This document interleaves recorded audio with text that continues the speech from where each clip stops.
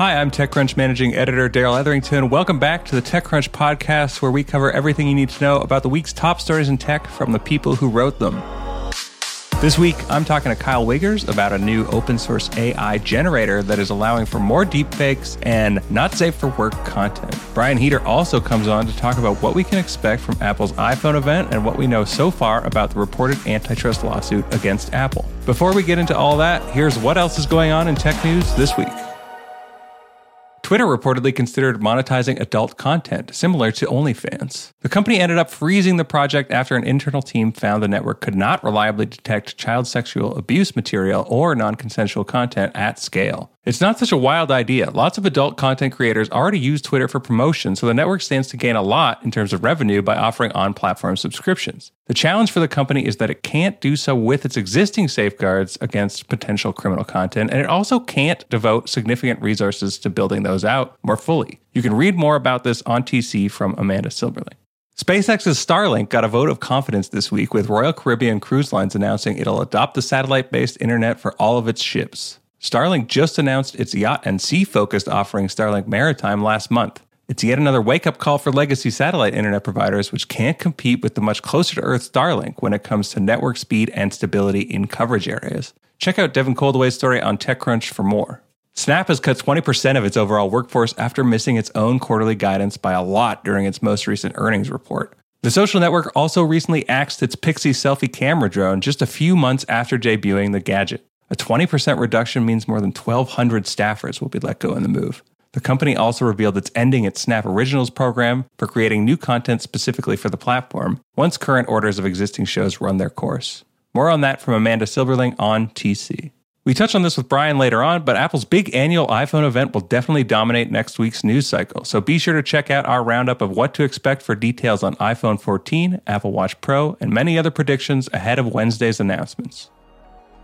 First up, Kyle Wiggers is back to talk about Stable Diffusion, a new open-source AI generator that allows for unfiltered creation and has led to a deepfake free-for-all. Hey, Kyle, how's it going? Yeah, it's going great, Darrell. Thanks for having me on. Yeah, great to have you back. And this week we're talking about something that's been like consistently a hot topic in general, is just the AI image generators. It seems like there's a lot of progress lately in that area, but we're talking about a specific part of that conversation and that trend, and it's kind of misuse of these generators. And I guess the conversation is prompted by the introduction of this new Stable Diffusion. What do you call them? I've just been using AI image generators. I think that's a good catch-all. There you go. Okay. So It's the image generator, but it's open source, but it doesn't necessarily have any built-in guardrails preventing it from being used for potentially nefarious purposes. So do you want to tell us a little bit more about that? Yeah, sure. So I wrote 2 pieces on this within the past month. One about the company behind it, Stability AI, which is fascinating. It's basically funded by a former hedge fund gentleman who he just has a fascination with AI in general and what it can do, especially when it's unchained and unrestricted. I should note that Stable Diffusion, the system we're talking about and the subject of these pieces, does have a safety mechanism built in, but you can disable that. So online, they have a tool you can use that's powered by this system. They have some safeguards there. There are workarounds, however, I should note. And then there's an open source version of this that a bunch of companies have been building into their services since it was released a week or so ago. And some of them are choosing to keep the safety mechanism enabled, which does some filtering of, objectionable material, pornography, that sort of thing. Others are choosing to disable that. One example that comes to mind is the developers behind that game AI Dungeon, which, was pretty popular a few years ago. Basically, it uses an AI model from OpenAI to create like a text-based adventure scenario for players. They're building Stable Diffusion into their service, and they're allowing not safe for work art if you so choose to go that direction with your text scenario. So I'm sure we'll get to this in a second or two, but the floodgates have really been opened by this, and the technology has incredible potential. It's generating like really amazing surrealist art in the style of literally any artist you can think of, but other folks are using it for different use cases that not everyone finds savory or above board. Yeah. I've been just dabbling with it through various endpoints. Like you mentioned, it's been used by a number of different companies. So the one which you mentioned in one of your articles is Midjourney. And that's the one I've been using. It's just the Discord bot is the way that they've implemented it currently. But the results I've gotten are really impressive. Like some of them are frankly breathtaking of just like what it can do. I mean, there's definitely a learning, well, not even a learning curve. Like it can surprise you based on what you put in for a prompt and whatever, right? But like really, really amazing stuff coming out of it. Like stuff that I'm just floored is being generated by a computer rather than an actual human artist, right? But the flip side of that is what you covered specifically in the piece about, deepfakes for all, and is like the classifier, which you mentioned, is on, but all it is essentially a toggle, right? Or is it like it's not hard coded. There's no sort of anything inherent in the tool that prevents the not safe for work material being generated. Like that's fairly easy to flip off, right? Yeah, exactly. It's not like hard programmed into the model or any sort of, it's like you said, completely optional. It's a component of the open source package through which the system is available. And that's a choice. It's, as far as I can tell, the only Stability AI is the only company that's decided to go that route. And it's, others have been held back by ethics concerns very legitimately. All of the AI ethics experts I spoke to for the PC reference just now had problems with this because it's not just like not safe for work material you can generate. It's also, like you said, deepfakes, because the system was trained on image data from the web, just like public images from Pinterest, some sites with pornographic materials, and celebrities, lots of images of celebrities. So it's really not that hard to Google search or browse around on 4chan and find deepfakes of, celebrities that are posing in the nude generated by this Stable Diffusion system. And it's like, well, not great. I mean, deepfakes are nothing new, obviously. One might argue, and I think I mentioned this in the piece, that you could use Photoshop to do the same thing. But the problem is that still takes time and expertise. Some of the previous generation systems too haven't been quite as good. You've been able to tell, oh, this is a deepfake. There's some artifacts. Like, obviously it's not great, the imagery that these previous generation systems are making, but like, it's detectable. It's like, okay, but this, it's like you said, getting harder to differentiate between real and not. And these systems are going to continue to improve. Like a new version of the system just came out this week, today, in fact. And, it's an open question, like what people will use them to do in the future. I'm working on a piece currently, actually. I just started it this morning. A new website popped up that's entirely AI generated pornography using Stable Diffusion, as far as I can tell. And I don't know, it's like on the one hand, that's innovation of a sort. On the other, like it raises questions about like the livelihoods of those in the adult content industry. Yep. It's just a crazy time. And by just putting these systems out into the wild, it's going to raise all sorts of tricky questions that will have to be addressed in the years to come. Yeah, for sure. I mean, it's something that comes up, with the advent of a lot of new technologies, right? Is sort of the classic example, probably overused, is kind of atomic energy, right? Like, well, it has great potential to help humankind, and then it has great destructive potential either, right? And I think that there's a simplification often in like TV and movies that like, oh yeah, everything has these kind of two sides, and you just have to introduce it. I'm curious because it sounds like perhaps Mostak here, the CEO of Stability AI, is of the opinion that like, yes, this side of it is going to exist and there's no use denying that this is going to exist. And there's not even really any use in putting in sort of like reasonable defaults to prevent this side from being brought forward because it'll get out. Is that kind of the impression you got from him? Yeah, he's called efforts to do that sort of thing paternalistic a couple of times. He said that to me. He said that on the Stability AI's, official Discord channel, server rather. He's of the opinion that, people are going to make this at some point. So why not just like put it out there? Right. Right. Kind of rip the Band-Aid off, as it were. But yeah. I think he sees it just, like you said, as a neutral thing. And it can be used for quote unquote, good purposes and not so good, depending on your opinion and where you stand on these things. But I get the impression that he feels safeguards are necessary when you're working with certain commercial clients. Right. But I think he does draw the line there. He realizes that, some brands are not comfortable with being associated with deepfakes and pornography. And that's one reason you need maybe like safety mechanisms. But as far as the open source community is concerned and like the internet more broadly, he's like, well, let's just see what people make. And we'll see if that ends up being a destructive approach or not. I think it's maybe too early to tell, but some of the evidence so far is not incredibly promising, I will say. No, I mean, it's one of these things where, as you mentioned, it's an incredibly fraught ethical question, right? And I think that while it is not my personal perspective or opinion, I do believe that his view on this is probably shared with a lot of people, a surprising amount of people in the software open source community, right? Like they don't tend to be too encouraging of overriding protections or that paternalism, like you're saying, right? Which to other people is just like sensible defaults or whatever, right? But to some people is like, no, you're just trying to control us. But I think that it's like the ethical concerns, like you mentioned the sex worker part of it too, right? I hadn't even thought about that it just takes away a whole livelihood. But I think in terms of that way, and then in terms of also without permission, portraying women, who have a certain degree of celebrity, like in this way that they absolutely do not approve of. And not even that, right? Like that's just an example that is high profile, that gets a lot of attention. But at the level of individuals and bullying, like you can see how this would work to disastrous effect. If you were just like, you talk about it in the article, we haven't addressed it, but minors is another concern, and they have a license that prevents the use of that, but that's nothing. That's a document. As you said, there's nothing in the technology that prevents that. It's just a sort of licensing agreement.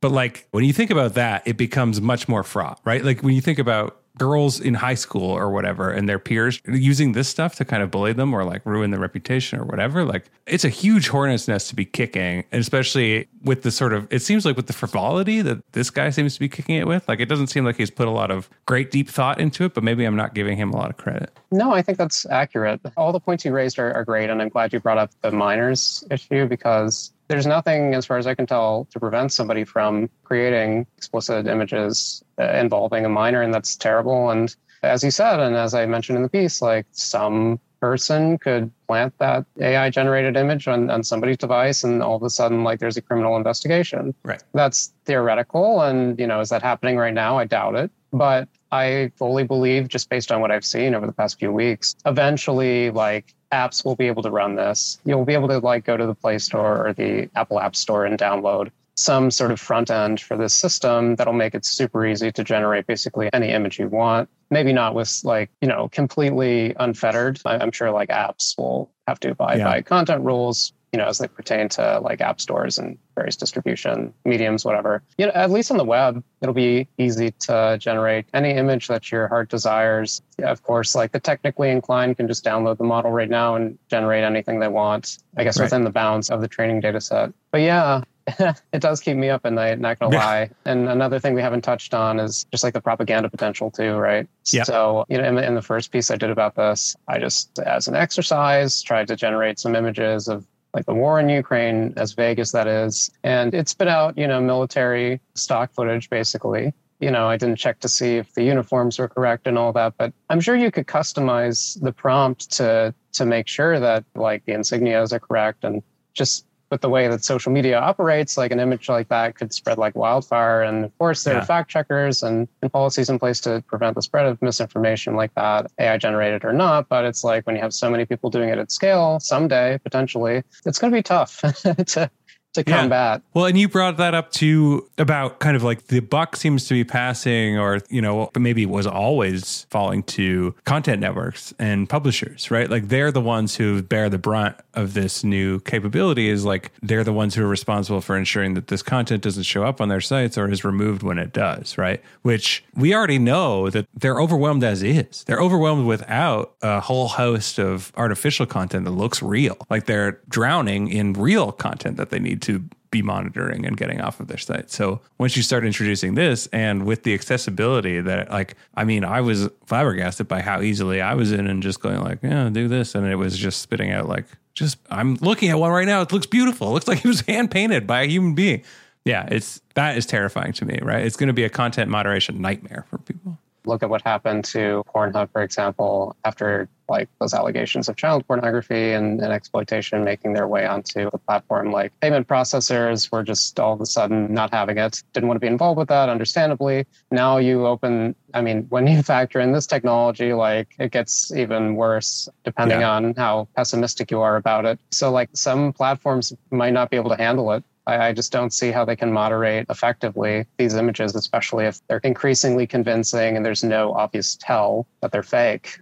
Well, and you could very easily do a chain where you're like the auto-generating the prompts to generate a specific type of content and then auto-publishing to whatever platform endpoint, like just spamming the hell out of it, right? Like it would be a torrent, and there's nothing technically preventing that from happening, right? Yeah, I don't think so. I mean, they seem aware of this technology, but not necessarily taking steps to mitigate it. Spoke to like Patreon, which allows some adult content artwork for the most part, and OnlyFans. And they said, they're not going to allow deepfakes as they haven't in the past, regardless of their point of origin, this new technology or older technologies. But they didn't tell me specifically, we have a new filtering system. They didn't mention any sort of automated approaches they're taking, maybe because they don't exist. Right.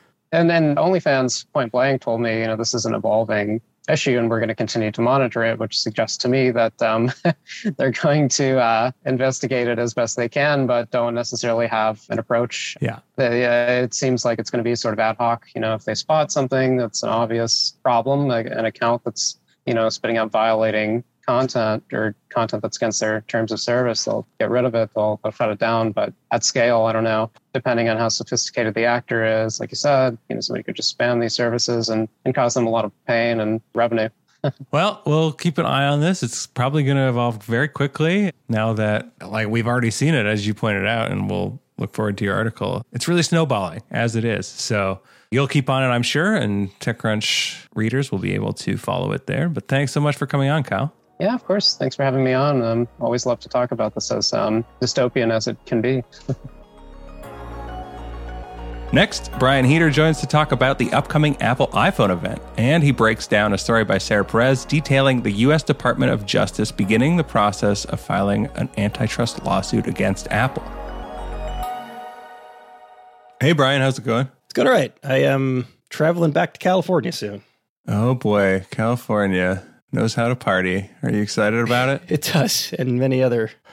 Wait, no, that's a Tupac song. I for some reason, this is going to be real. This is going to sound really bad, and I shouldn't admit it loud, but I heard somebody talk about Danny California recently, so I've got all those terrible Red Hot Chili Peppers California-related songs in my head. But I caught it before I said it, and then I still admitted it, so I don't know. Yeah. So we're off to a bad start. I think it's a great start. Okay. There's something else in California is Cupertino, the headquarters of Apple, which is what we're here to talk about. So it works. Natural transition. So Sarah wrote this article on TechCrunch, just to be clear, but Ryan, you follow the company very closely and you've graciously accepted our invitation to come in and talk about it. What can you tell us about these rumblings that maybe Apple is facing a DOJ investigation related to antitrust? Sure. Rumblings are the right word. So to start from the beginning of the story specifically, a Politico report came out toward the end of last week, basically saying that the DOJ is building a case against Apple is probably the best way to say it.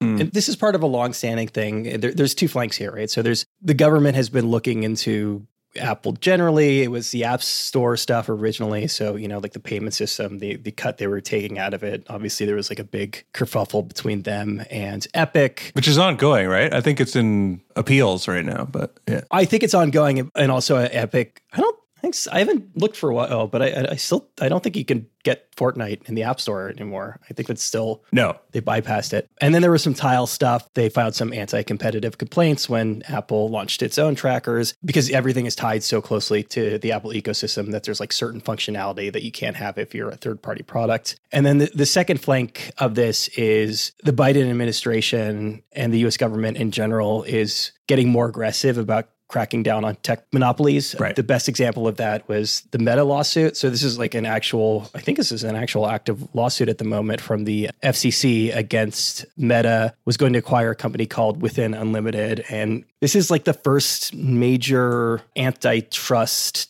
case against them of this nature right now, which it's wild to see because this is of all the things to send up a red flag for the US government, it's them buying up another VR company. Yeah. It feels kind of like they bought the hype. They were like, oh yeah, I guess VR is the next major computing platform, just kind of Zuckerberg seems to believe. And I think jury is still out on that one. But it's very suspicious because it's you didn't bat an eye when they bought Instagram, or I don't think they did. It's hard to remember that far back. But. Well, there's always a little bit of scrutiny, right. But God, that must have been that was under Obama, right? So that was a couple of administrations ago. There was a lot of big talk under the Trump administration, and that was mostly around like shadow banning stuff. It was mostly around Republicans being worried about they're effectively getting banned from social media, or at least having their stuff knocked down the search algorithms. But they've been upfront about this. I think in general, this is not to get too political on my end, but I think this is a good thing. I think tech monopolies are a major problem right now. There's one of two things you can do to address it. You can either start breaking them up,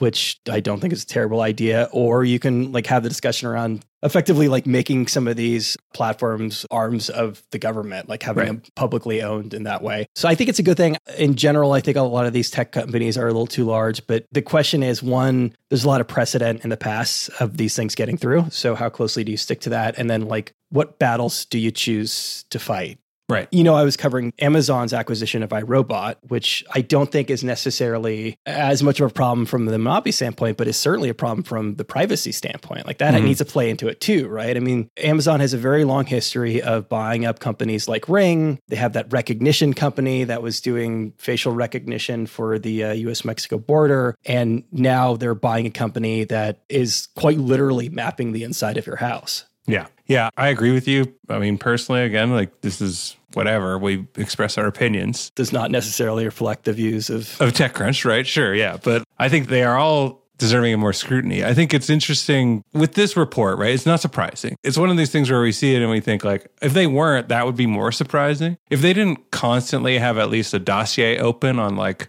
let's say the top 5 largest tech companies by like market cap, I would be very, very surprised, right? Maybe it's more than that to raise to the level of like a report like this. And you mentioned all the other reasons why it's like, oh, yes, it makes absolute sense that they would do this given all the private litigation going on that is kind of related to this, right? That's usually a big trigger for this kind of thing. But I think what's interesting to me is like Apple must know this is coming too. They must know they're treading ever closer to the line every time they make one of these moves, right? And especially in a tech industry post Microsoft facing this kind of action, like that was obviously a huge wake up call. Like, oh, this can happen and you must be prepared for it and kind of like gird your corporate lawyer department for this kind of thing at all times. Do you feel like that's right? Or do you feel like they're kind of like so arrogant or whatever that they just don't think that this will ever be a real issue for them to face?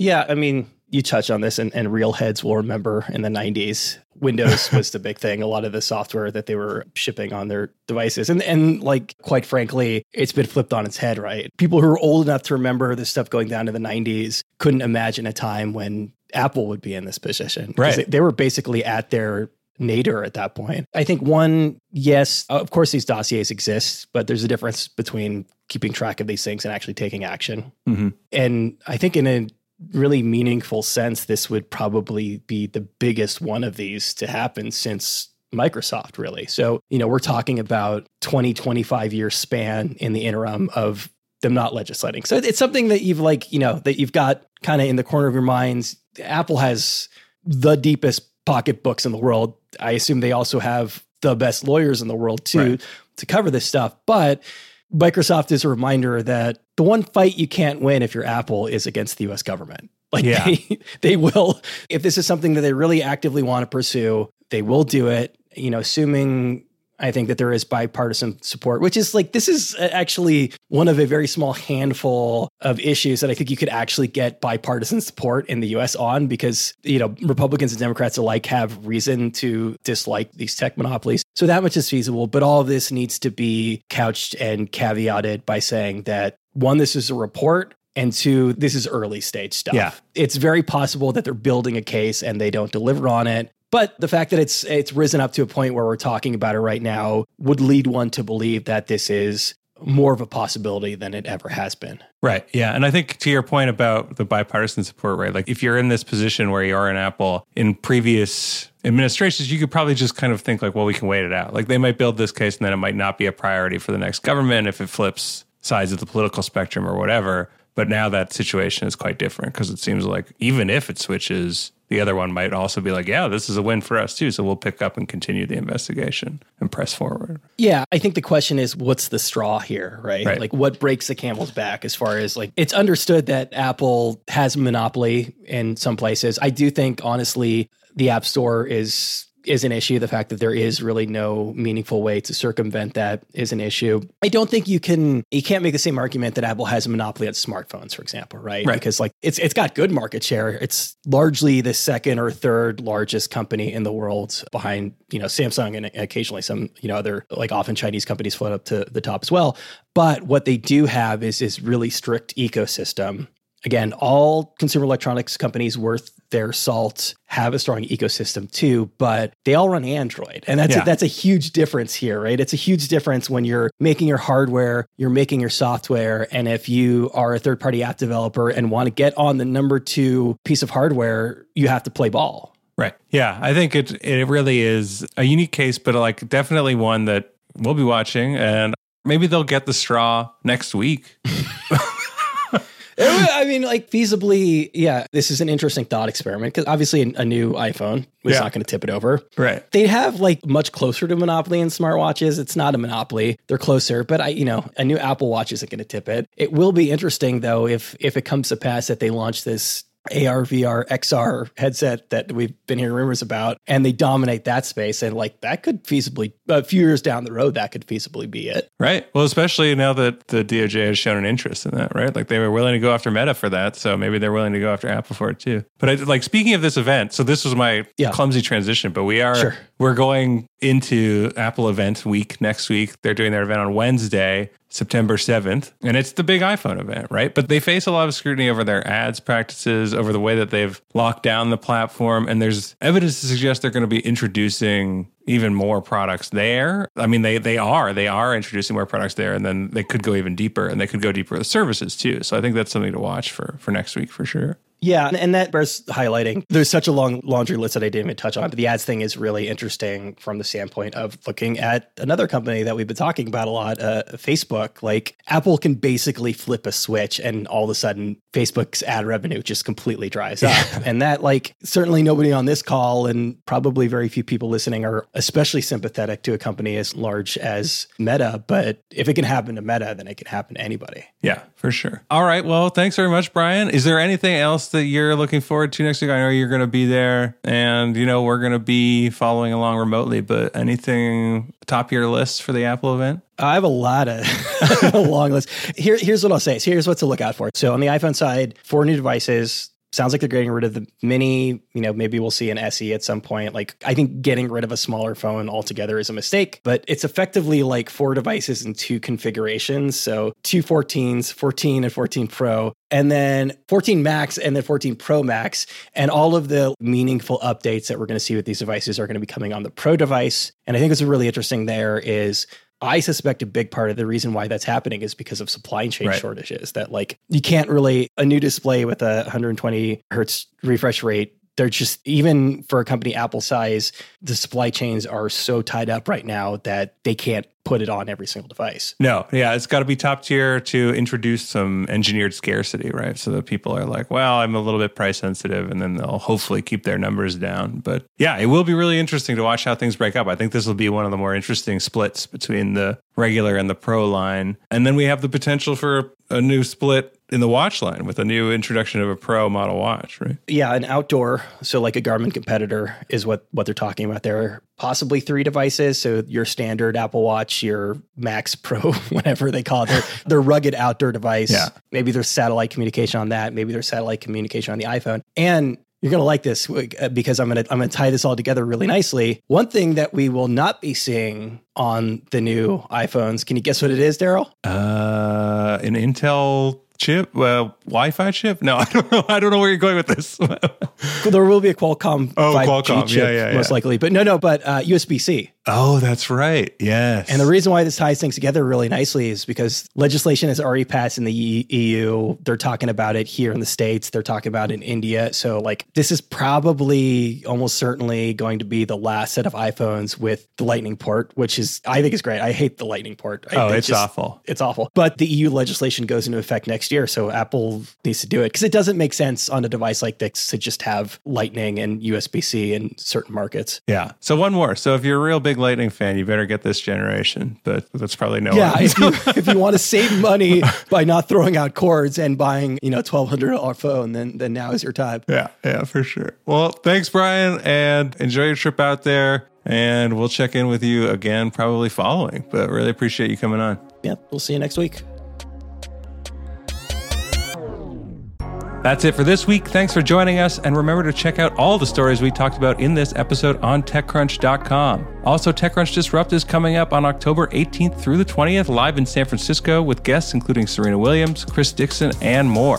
Use code TCPOD, all one word, to get 15% off passes, excluding the online and expo versions. Be sure to check out all the other TC podcasts, Found, Equity, Chain Reaction, and the TechCrunch Live podcast. See you next week. The TechCrunch podcast is hosted by myself, managing editor Daryl Etherington. We're produced by Maggie Stamets, with editing by Kel Keller. Bryce Durbin is our illustrator. Alyssa Stringer leads audience development, and Henry Pickavet manages TechCrunch's audio products. Thanks for listening, and we'll be back next week.